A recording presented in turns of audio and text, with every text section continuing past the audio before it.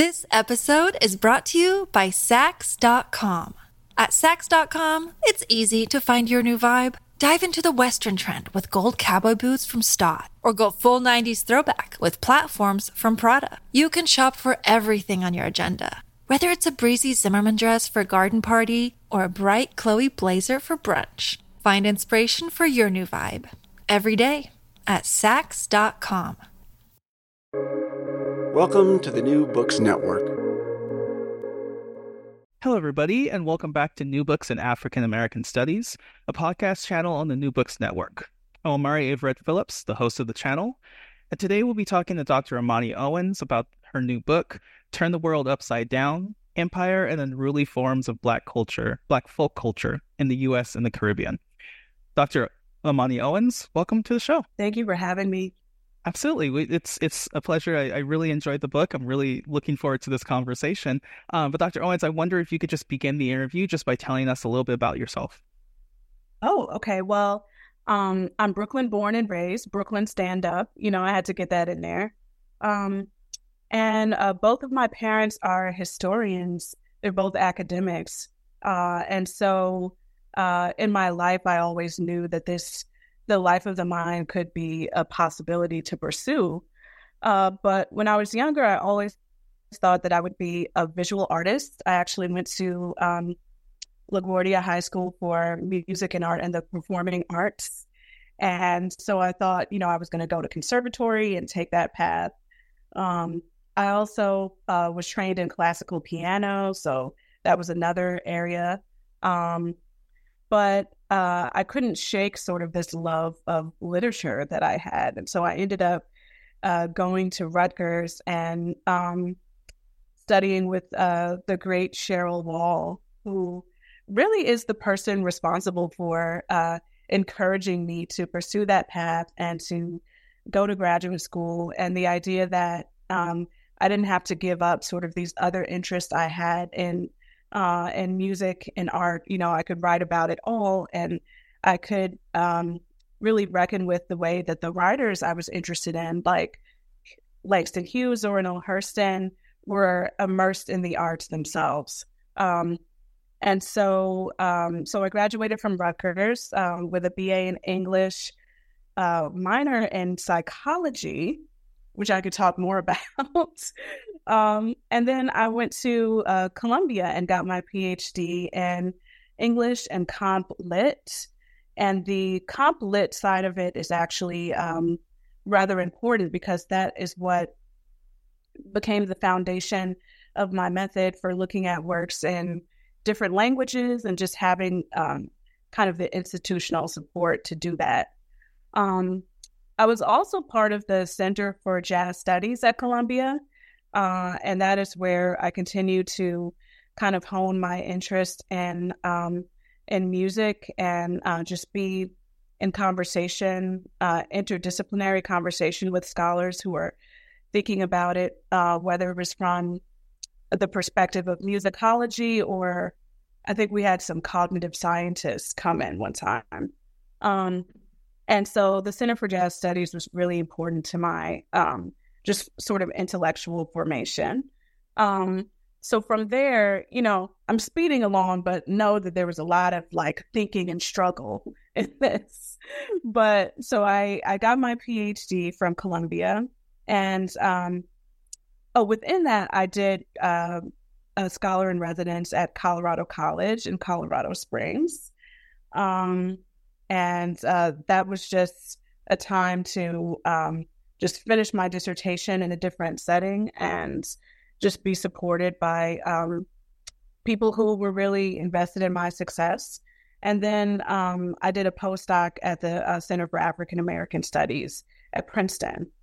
So I'm fortunate in my career to have had a lot of time to be able to do the kind of work that I do, which is very archival, requires a lot of sort of travel and a lot of thinking about how to put all the different pieces together. So I think that's where I began in telling you about myself. Wonderful, wonderful. Well, what brought you to this particular project? I think I have to go back to my Brooklyn upbringing. So of course, this project began as a dissertation and all of that, but it was really my growing up in Brooklyn in a community that was a Black community that was people from the South and folks from the Caribbean, right? In fact, I think Flatbush, Brooklyn has like one of the largest Caribbean populations outside of the Caribbean, right? So I was thinking about these intersections between African American experience and the experiences of Caribbean migrants pretty early on. And it was something that, I became curious about why this was often a kind of submerged history, that many of the figures that we talk about that are kind of these icons of, African American history have Caribbean ancestry, like, Malcolm X, and Maya Angelou singing Calypso and things like that. So part of it was just becoming interested in the submerged, histories of figures that we already know. And then when I went to college and graduate school, in college I studied French, and I began reading these Francophone Caribbean writers like Maurice Condé and Glissant and others. So I knew I was interested in that. And then when I came to Columbia, and I studied with Bryn Edwards and Bob O'Meally and Farrah Griffin, and they really supported my, eagerness to find out, we know we can always know more about the Harlem Renaissance, but what was happening in, say, Haiti? What was happening in Cuba around this time? And I took a class with Bryn Edwards that I think was called Poetics of the African Diaspora or something like that. And I was introduced to Nicolas Guillen, who is a Cuban, became this almost poet laureate of Cuba, who I write about in the book. But then they kept mentioning this writer named Eric Walren. So every time I would read sort of like an anthology of the Harlem Renaissance or a critical account of just like the literary scene and like who was going to the parties and stuff like that, Eric Walren would always pop up. And I'm like, well, who is this guy? So it turns out Eric Walren was one of the writers, like many of them, who was heralded during the Renaissance, but who sort of kind of disappears later. And he was born in Barbados, and he migrates to Panama with his mother at a young age during the construction of the Panama Canal, right? So this is from 1903 to 1914, and the bulk of the labor being done on the canal, which is a United States project, but most of the hard labor was done by these Caribbean migrants. And so Walren is a part of this migration, and he ends up sort of growing up on the canal zone and documenting just what life was like there. And one of the things that he documents was how dangerous and deadly the labor was, all of these explosions. They had gotten yellow fever somewhat under control then, but that had been responsible for a lot of the deaths when the French were trying to build the canal. And just things like, falls from high places. And you can imagine, because they are cutting a canal from the Caribbean Sea to the Pacific Ocean, right? So out of that experience of being actually a journalist in the Panama Canal Zone, he comes to Harlem and gets involved in the literary scene there, and is often compared to Jean Toomer in terms of kind of the richness of his writing, his interest in sort of the everyday folk. And he writes this book called Tropic Death that is about all of these deaths that he's been documenting in the Canal Zone.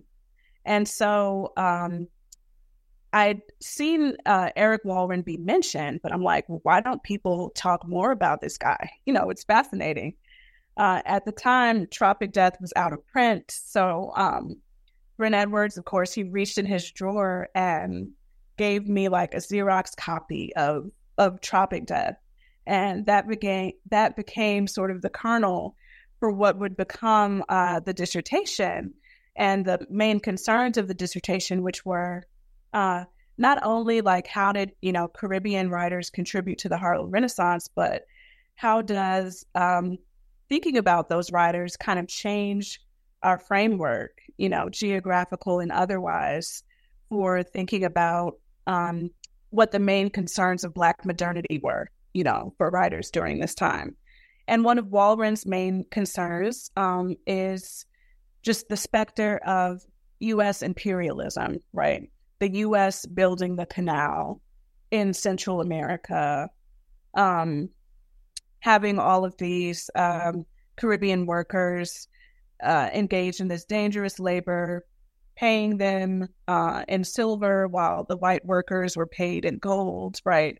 So basically bringing Jim Crow to the canal zone, and sort of what that meant to structure our understanding of this historical moment, the first few decades of the 20th century, around an understanding of U.S. empire and the difficulty often that African Americans had with sort of reckoning with that, right? So what does it mean for our own claims to citizenship when we have to reckon with the fact that the United States, right, is now the major imperial power in the hemisphere?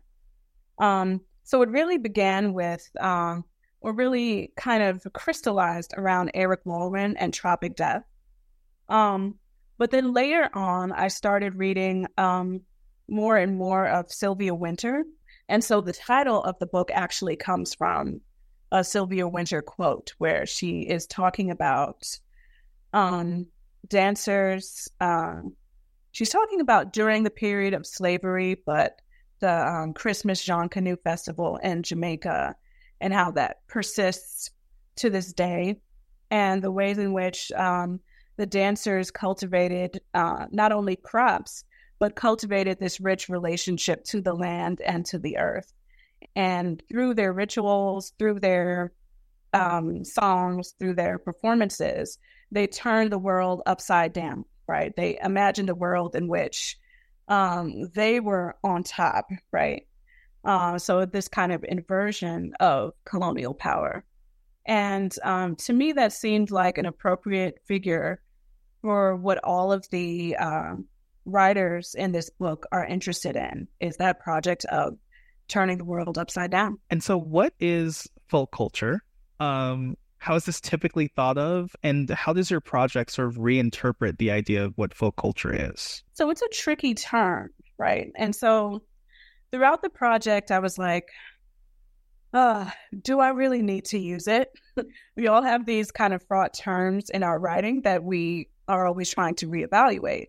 But I kept coming back to folk culture because that's, in fact, the term that the figures in my study are using to talk about,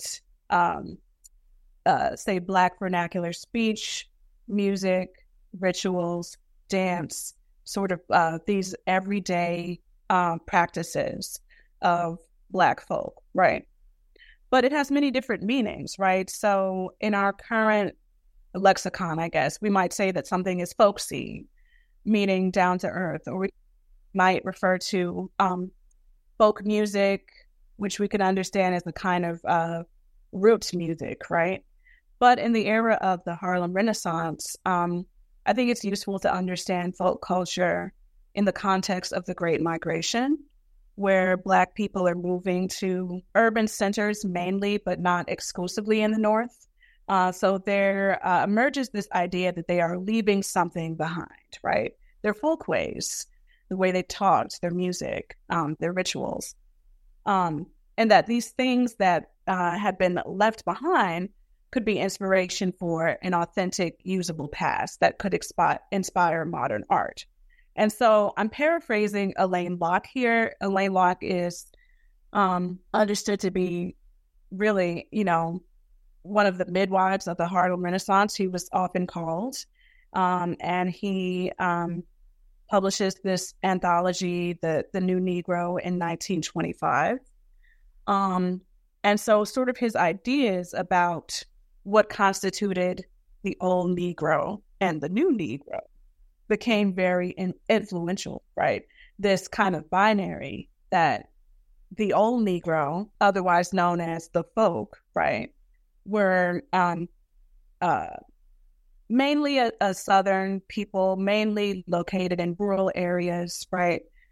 This idea that they had these great sort of cultural productions that could inspire writers, right? And so scholars of the Harlem Renaissance have been rightly critical of this gesture of sort of saying like, of this kind of geographical binary where the South often appears like it's in this pre-modern time that is divorced from what's happening in the North. Of course, we know that that's not true. We've come to understand the South as a site of modernity and is in its own right. But part of what I argue in the book is that this more complicated understanding of the South, or what Locke calls the old Negro, is not an invention of contemporary critics, right? It was always there. So if you look at the people that he anthologizes in the New Negro, like Hughes, Hurston, Toomer, Walrand, these are all people who are in the book, by the way. The idea of folk culture that they are trying to formulate or theorize is quite a bit more complicated than this kind of romantic ideal of, authenticity and sort of like this almost static idea of folk culture, right? That it's not subject to transformation and development. But in fact, if you look at someone like Hurston or Hughes and the way that Hughes is thinking about blues music as this sort of product of Black modernity, right? And how it encapsulates all of this social commentary, this historical commentary, right? We get a much more complicated picture of folk culture. And so I began looking at sort of these historical flashpoints. And there are a few of these in the book. So I look at the construction of the Panama Canal and the stories that emerge around that. I look at the U.S. occupation of Haiti. I look at sort of ongoing U.S. involvement in Cuba, right?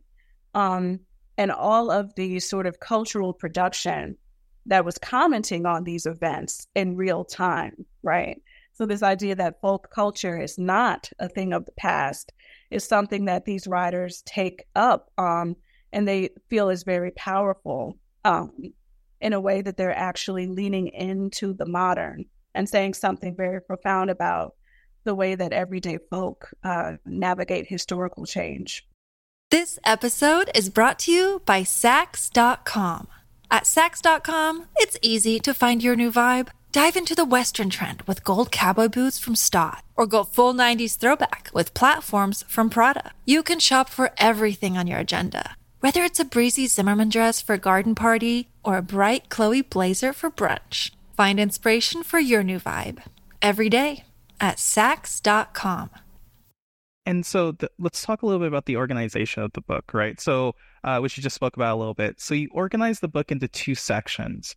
What does each section sort of focus on? And what was sort of the thinking that you had in this organization behind the sort of separation into two parts?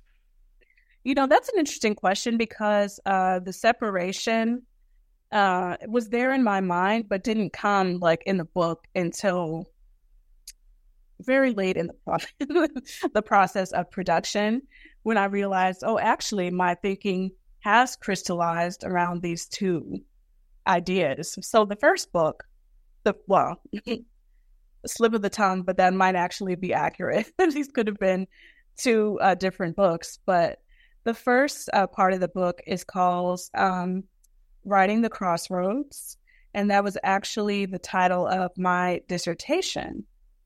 And I'll talk a little bit more about the figure of the crossroads too, because it becomes really important in the first chapter, especially. But it was really, the first part of the book is really about writing, about different genres of writing, the short story collection of Wall Rent, the hybrid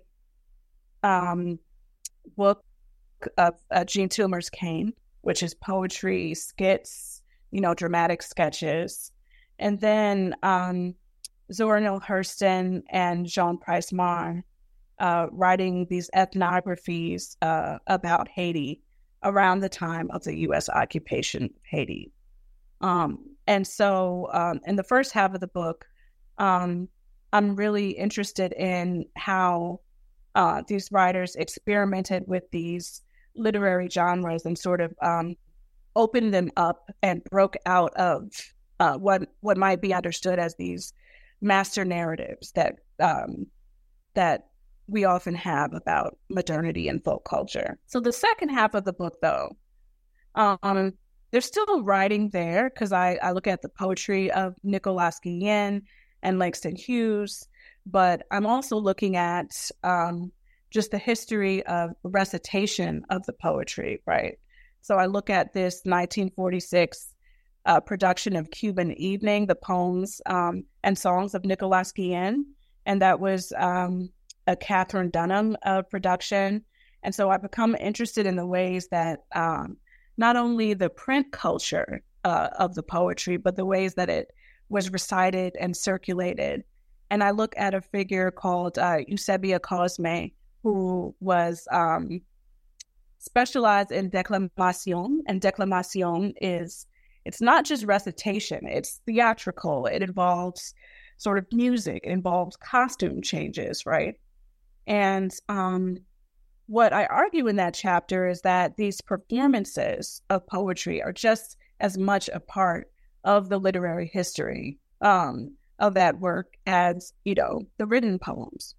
And it gives us sort of a different understanding of the figures that are familiar to us, like Langston Hughes, when we think of Langston Hughes sort of like putting on his dinner jacket and and reciting, translations of Nicolas Guillen's poems. We know that he at least recited a couple of them in Spanish, and Guillen often playfully poked fun at Hughes's accent, And so these little details, I think, are important to understanding what it means to perform the archive. And that's the title of the second part of the book, right? So then I have that chapter on Afro-Cuban poetics, and I also have a chapter on Sylvia Wynter. And I look at her early kind of career as a dancer and also a playwright, mainly to satisfy my own curiosity, right? When I discovered a while ago that she began her career in Bosco Holder's dance troupe, and Holder is a Trinidadian choreographer, I was like, wow, this seems to be just as important to thinking about her intellectual formation as her early essays. Let's learn more about this. And so in performing the archives, the title of that section is just as much about my own method as it is about these performances themselves, in the sense that I had to think about what it meant to kind of reconstruct these performances from fragments in the archive. And that in and of itself is a kind of critical performance, right? It involves a lot of speculative thinking, but it also involves the imperative to argue that these performances are important and worth engaging with, even in all of their kind of opacity. Absolutely. So let's get into these chapters a little bit deeper then, right? So like you said, chapter 1 sort of focuses upon sort of the crossroads of works that views both the American South and also the Caribbean, right? So can you talk to us about how your reading of these works sort of broadens what you call the geographical contours of the Harlem Renaissance? Yeah.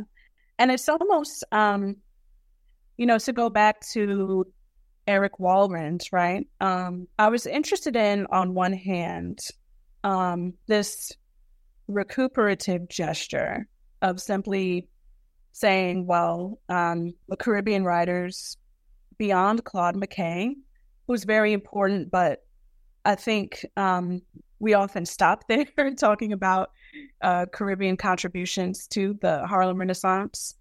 But folks like Walrand, another writer, Eula Lee Spence, who was a playwright, not only sort of contributed to this conversation that was already happening, but they changed the conversation, right? So to think about a work like Tropic Death that is published at the height of the Harlem Renaissance, but kind of turns our gaze elsewhere, right? To the Panama Canal Zone, but to this real engagement, not only with the Caribbean, but for what it meant to think about the relationship between the U.S. and the Caribbean at this time of sort of increased military intervention, right, into the Western Hemisphere. Changes the conversation about, what were the key questions that shaped Black modernity. But at the same time, so I'm thinking about Walrand, but I'm thinking about this comparison, how he and Jean Toomer were often sort of listed together as two of these just young, promising, experimental writers. I'm like, well, there has to be something more to that, right? In one of Walrand's first stories, there's this quote saying, we're in Barbados, right? But he's saying, it was not Sepia, Georgia, but a backwoods village in Barbados, right? So he makes that comparison, or that gesture of saying it was not this, it was that, right? But knowing that the description of the backwoods village in Barbados really resembles some of the descriptions of just the southern landscape in Jean Toomer's Cane. And so I began thinking about those moments in Cane, right, where we have sugarcane, which is, abundant in the Caribbean. And we have sort of rum and cassava and all of these things that I think critics had sort of read as just a kind of Toomer's kind of primitivist touch, he's just referencing these things. But actually, I'm like, well, this kind of locates us or connects us to the Caribbean. So it was not just the case that Walrand and these Caribbean writers were thinking about these connections, but that these writers of the South were also thinking about them, right? And so what does it mean to, for instance, expand the geographical contours of the South into, the Caribbean Sea? And some of the writers did this quite literally in terms of their travels, right? So Langston Hughes, he had this kind of journal that I saw in his papers at the Beinecke Library at Yale. And the journal is titled Journey South or something like that. But then he lists all of these locations, Georgia, etc. But then he says Haiti and Cuba, right? But these are part of his journal titled Journey South, right? And so thinking about, of course, thinking about the global South, but thinking more specifically about this regional connection between the South, the Caribbean, and to a great extent, and thinking about the Panama Canal Zone, Central America. Wonderful. And so chapter 2 then, it looks at these responses to U.S. occupation of Haiti that happens in sort of the early 20th century. So how does this chapter help us to sort of understand folk culture as an alternative mode of occupying space in the face of sort of imperial occupation? Yeah, well, I mean, let me tell you, this chapter was difficult to write because so so this chapter centers around Zora Neale Hurston's "Sell My Horse," which is her ethnography of travels to Jamaica and Haiti. The Jamaican section is the shorter section. She spends most of her time talking about Haiti. And this is often regarded as one of Hurston's, really her worst book, is the way that they try to put it more diplomatically than that, but it's regarded as one of her most problematic because of the way that she kind of says the U.S. occupation of Haiti, right, which took place from 1915 to 1934, which they completely kind of restructured the Constitution. It was often this sort of cultural assault on voodoo temples, which were raided, and many of the Marines just brought back these kind of sacred artifacts just as curiosities to the United States.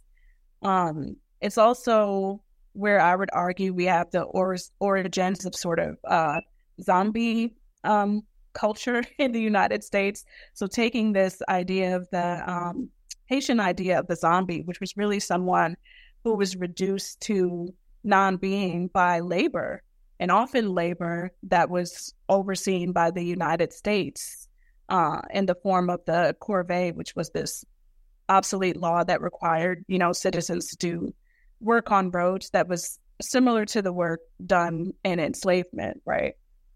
So all of these things that happened during the occupation, and Hurston comes in 1938 and says, maybe the occupation wasn't such a bad thing.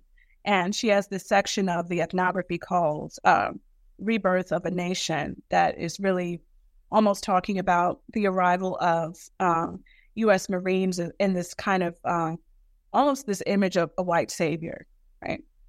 So this is regarded as like one of Hurston's more embarrassing political stances. But then you have these sections of the book where she has these beautiful descriptions of Haitian art, and in particular of spirit possession, in which spirit possession becomes sort of this way of speaking truth to power, right? And so there are these kind of what the critic Daphne Brooks would call these dissonant gestures, right? That tell a different story than the one that Hurston seems to be telling, about the occupation. And so part of the work of this chapter was figuring out just what to do with this text, because there are a few critics who've written very smartly and I think fairly about it. But what I became curious about were the larger conversations that Hurston was part of, or that were even going on, right, among Haitian scholars themselves, is that's often the missing piece, right? There's not just what Hurston and people like James Weldon Johnson, who wrote much more sympathetically about the occupation and self-determining Haiti. It's not just about what these U.S.-based writers were saying. It's also about the conversations going on in Haiti. So I turned to Jean Price-Mar, who is this towering figure in Haiti, right? He was an ethnographer, he was a physician, a philosopher, and becomes this kind of leading voice of the Haitian elite in the 1920s. And he publishes an ethnography called L'ainsi parle l'oncle, which means so spoke the uncle, right? The uncle being sort of this figure of Haitian folklore, right, and storytelling. And so one of the important arguments he makes in that ethnography is that voodoo is a real religion. It's a valid religion that is worthy of study and it's worthy of respect. And it's not simply a psychosis, which is the way that possession had been talked about, prior to that. But I think the most essential argument he makes in that book is that it's an anti-imperial statement, right? That, in fact, look at the wealth of knowledge production that has come out of Haiti, right? We are not in need of being saved, and certainly not in need of being saved by the U.S. And if we don't sort of take a hold of this rich history, we are further at risk of being kind of subsumed and absorbed by this imperial power to the north. And so when he wrote this, the occupation was still going on, of course. And so there's an urgency to it. And there's, as a result of this, there's this kind of flourishing of intellectual production in Haiti and beyond, because Price Mar is the person who is kind of responsible for showing people around, like James Weldon Johnson when he comes to Haiti, right? Or like Melville Herskovitz, right? So he also facilitates this whole age of Haitian studies in which U.S. researchers are coming to Haiti, very interested in studying culture. And so they often came through him. So I find this to be incredibly important because the origins of what we think of, and this is part of the argument of the chapter, of diaspora studies emerging in this kind of, in Price Mars's kind of anti-imperial stance towards the U.S., and the need to sort of reinvigorate that. And so once I put Hurston in conversation with Price Mar, and where they would both agree was is in their assessment of spirit possession. And so it's what it meant to sort of occupy the spirit, or the place of the spirit occupying the body, as this sort of alternative form of occupation against U.S. occupation.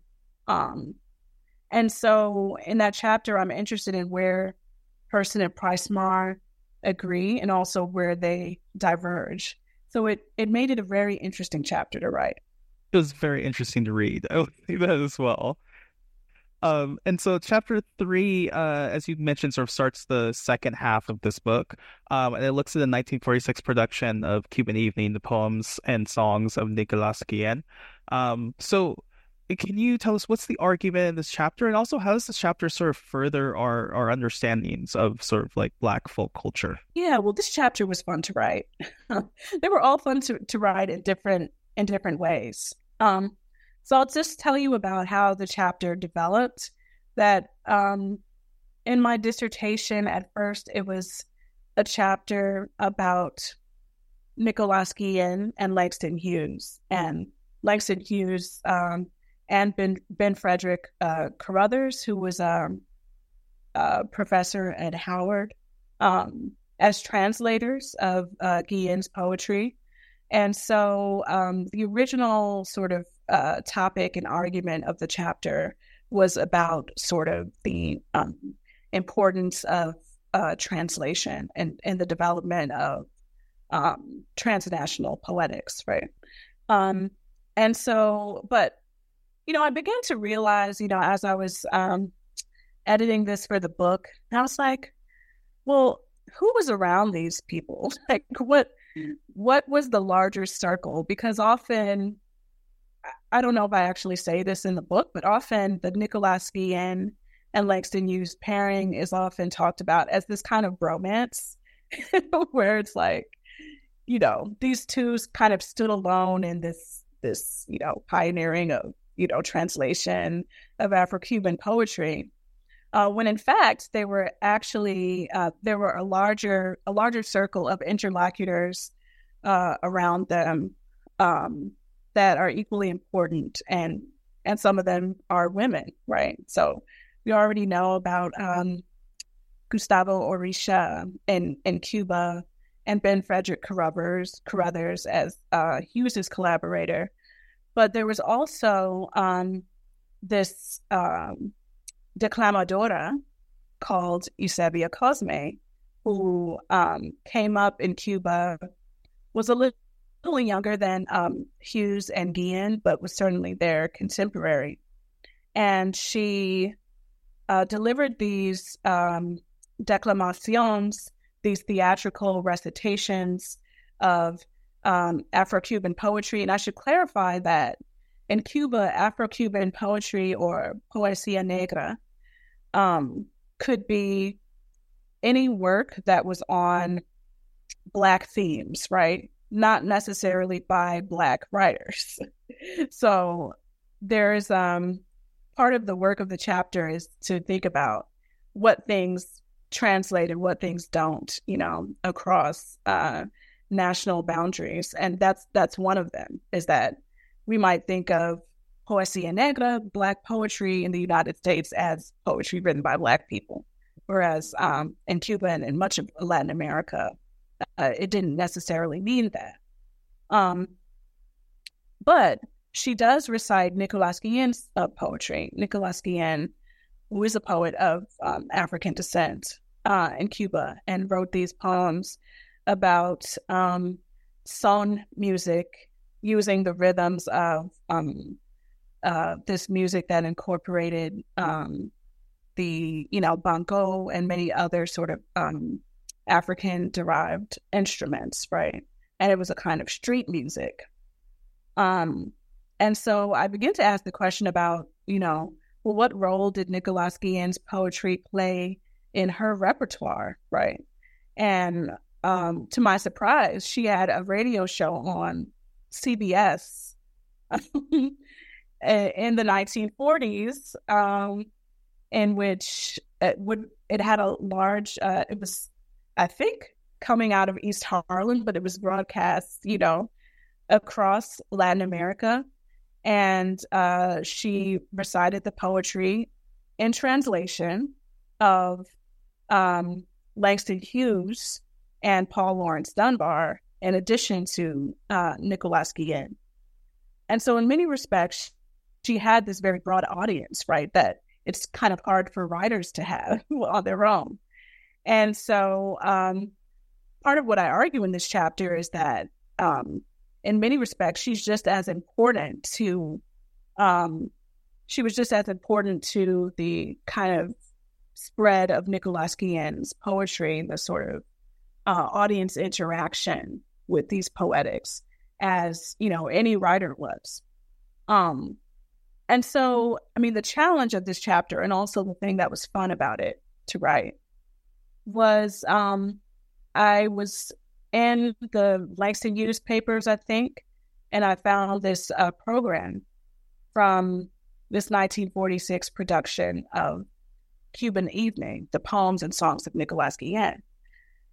And on this program, I see that it's a Katherine Dunham production. I see Langston Hughes. I see featuring Hughes and Eusebia Cosme.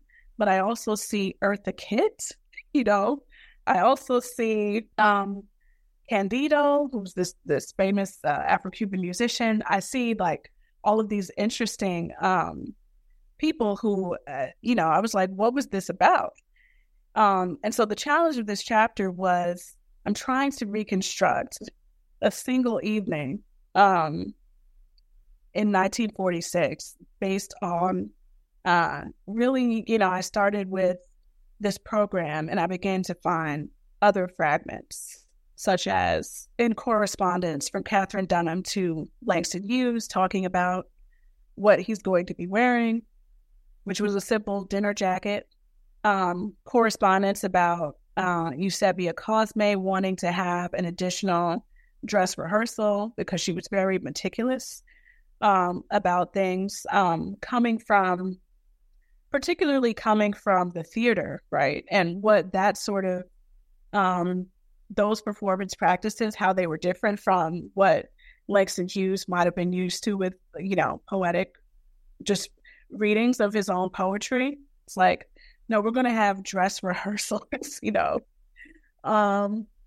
and just these little sort of tidbits, right, that when I was writing my dissertation, I would not have known what to do with because there was this notion that, anything that didn't really fit into the argument, you got to scrap that because you got to finish this chapter, right? And so in writing the book, I felt like I had a little bit more space to say, no, I'm going to follow that thread and I'm going to see what I can make of it. And the result is this kind of what I feel is like this momentous event, happening in 1946 and happening before Langston Hughes publishes Cuba Libre, which is his translation of Guillen's poetry. So what I argue is that you can see in the drafts of the poems that Hughes is translating the changes he made after this performance and in preparation for this performance. So in what ways did the performances themselves kind of shape what later became the written translations of Nicolas Guillen's poetry? And also Cosme's sort of incredible influence, in this sphere of Afro-Cuban poetics, which is often talked about as if there were only men. And so chapter 4 focuses on Sylvia Wynter. And as you've already spoken about, it focuses upon her work as sort of a dancer, a playwright, and a radio actor in the 1950s in London. You've told us sort of why you focused on this early career, the fact that it was so interesting to you. What specifically was sort of interesting about this sort of early portion of Wynter's career, and how does it sort of sum up this exploration that you have into this like Black folk culture? Yeah, I mean, I think it's interesting to me because it allows us to place Wynter as in part of this historical moment of West Indian writers, dancers, artists, creators who are coming to London at this moment, right? We're part of what began called as the Windrush generation, right? So in 1948, this was the name of the ship. That's why it's called the Windrush, right? A ship arrived with many Caribbean migrants on and sort of opened, a floodgate of Caribbean subjects who were often understood themselves as British subjects, right? Because this is pre-Jamaican independence, for example. And so they're like, well, we're here, and it's interesting because the poet Louise Bennett has this poem called Colonization in Reverse, and she's talking about this migration from the Caribbean to the metropole, and this kind of almost like this insurgent gesture. It's like, we're here. You said we were British subjects, we're here to reap the benefits. We're here to take advantage of opportunities. But most of all, we're here to be amongst each other, right? And so I think it was crucial to place Wynter as part of this. But interestingly enough, so she does this interview with David Scott, which everyone should read. It's around 90 pages, but there's so much in there. And she talks about being in London during this time, and Scott is asking her, oh, were you hooked into this network of writers that we all know, were in London at this time? And she says, no, I was actually more linked into the dancers. I was part of this Bosco Holders dance troupe, and that was far more my world. She's adamant about correcting that, right? And so I wanted to take that gesture seriously and thinking about dance as not only, this thing that she did before she became an intellectual, right, but part of her intellectual formation.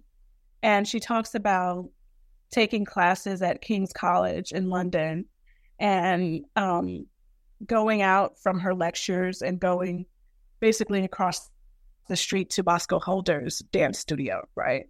And so this movement back and forth between sort of the academy and the dance studio is one that, I felt was symbolic of what Wynter does in her own work. And especially in that first, one of her early essays, Jean Canoe in Jamaica, which is an essay about dance. I would even argue that it constitutes performance theory. And she talks about just the power of dance, and especially in carnival rituals, because the whole idea of carnival was that things were turned upside down, things were inverted, right? We're imagining a moment in which the world is different from, from what we experience every day, right? And she says, well, this is a revolutionary gesture. This is revolutionary imagination encapsulated in dance. And so I thought that it was important to see Winter not only theorizing this, but practicing it as a dancer herself. So part of the chapter discusses Winter as a dancer, and then the other part is discussing her plays, some of which were performed on stage, but many of which were on BBC radio. And I see these plays as her kind of grappling with some of the kernels of some of the ideas that would expand later on in her work. Like, quite simply, what does it mean to be human? What is our relationship? What is the relationship between the Black body and the earth or the landscape? And so she has a couple of plays and short stories that were aired on BBC radio that deal specifically with, imagery of cultivation, or even sometimes what it means to be a landowner, but to have that land sort of overgrown with weeds. They call this ruinate in the Caribbean, which means land that was meant to be cultivated, but now is overrun and overgrown. And Winter finding some potential in ruinate, right? In the wildness of it all. And so I think that these early works are very informative of where she would eventually go with some of her scholarship. And I just think it's interesting to imagine her on radio, like dealing with this early technology, and which gave her an audience, right? Which broadcasted to the Caribbean, and so was consumed by everyday folk. And I think about sort of what listening practices that they may have had, right? And so this chapter sort of culminates the book in many ways, because Winter, in at least the 60s and 70s, starts to explicitly talk about folk culture. And what she begins talking about is dance, but she's also talking about, storytelling. She's also talking about spirit possession very explicitly. And so the idea that she wants to, and I get the phrase reinterpret folk culture from Winter, because part of what she's doing is trying to articulate the urgency of reimagining folk culture now. By now, I mean when Winter was writing in the 1960s, in which you have all of these sort of nationalist movements that are taking up, local folk culture. And she's like, well, we need to be careful. We need to be careful in how, in not sort of erasing the subversive potential of folk culture. We can't just use it as, a blunt instrument to become powerful or to become dictators, like we saw in Haiti with Duvalier, who took up all of the trappings of, folk figures in the way that he presented himself. And so part of what Winter is trying to argue is that we have to have discernment and sort of like this critical lens when we look at folk culture. But it's so urgent to reinterpret it now, because it represents sort of the very heart of self-invention, right, for Black people. So we still need it, right? So in many ways, the book comes full circle from Winter in the prologue, sort of turning the world upside down and how that becomes a framework for what all of these figures are doing. And then going back to sort of her own practice as a dancer and as a playwright, and how important the creative life was for her in formulating her later theories. And what sort of audience did you imagine for this work? Well, I'm hoping that, as I was writing this book, I was like, I want my friends to be able to read this. Like, that's not the answer that, often that the official answer that you give. But I wanted them to find something familiar in it. One of my best friends, her grandfather or great-grandfather worked on the Panama Canal. And actually, I didn't know that until I started working on this project. And she was like, hey, did you know that my great-grandfather worked on the Panama Canal? And so I think that those conversations have been the most rewarding. And I've been having a lot of them here, in and around the New York area. But I think so. Part of the audience that I want for this book are people who feel personally connected to the histories that I'm talking about. Of course, scholars of the Harlem Renaissance. And so I live in Harlem right now. So scholars of the Harlem Renaissance could mean just people walking down the street, because they'll tell you, like, Langston Hughes used to live there, on 127th Street. I live on a historic street, right now, that I'm sure, someone could tell me about, right? So scholars of the Harlem Renaissance and many of the ways you can interpret that. While writing this book, I had the opportunity to travel a lot, to go to Haiti. I went to the Faculty of Ethnology, which was founded by Jean Price-Lamar. I went to the Fundación Nicolás Guillen in Cuba. I went to Panama City, the Museo Afro-Antiano there. And so these are some of my audiences as well, quite literally, in presenting my work and sharing what I was doing with these organizations that have been so important in perpetuating these histories. So I would say that these are my central audiences, both scholarly and, our everyday intellectuals. And what do you want readers to take away from this work? I think part of what I want them to take away is just the richness of what has been produced in, the Western Hemisphere, but specifically in this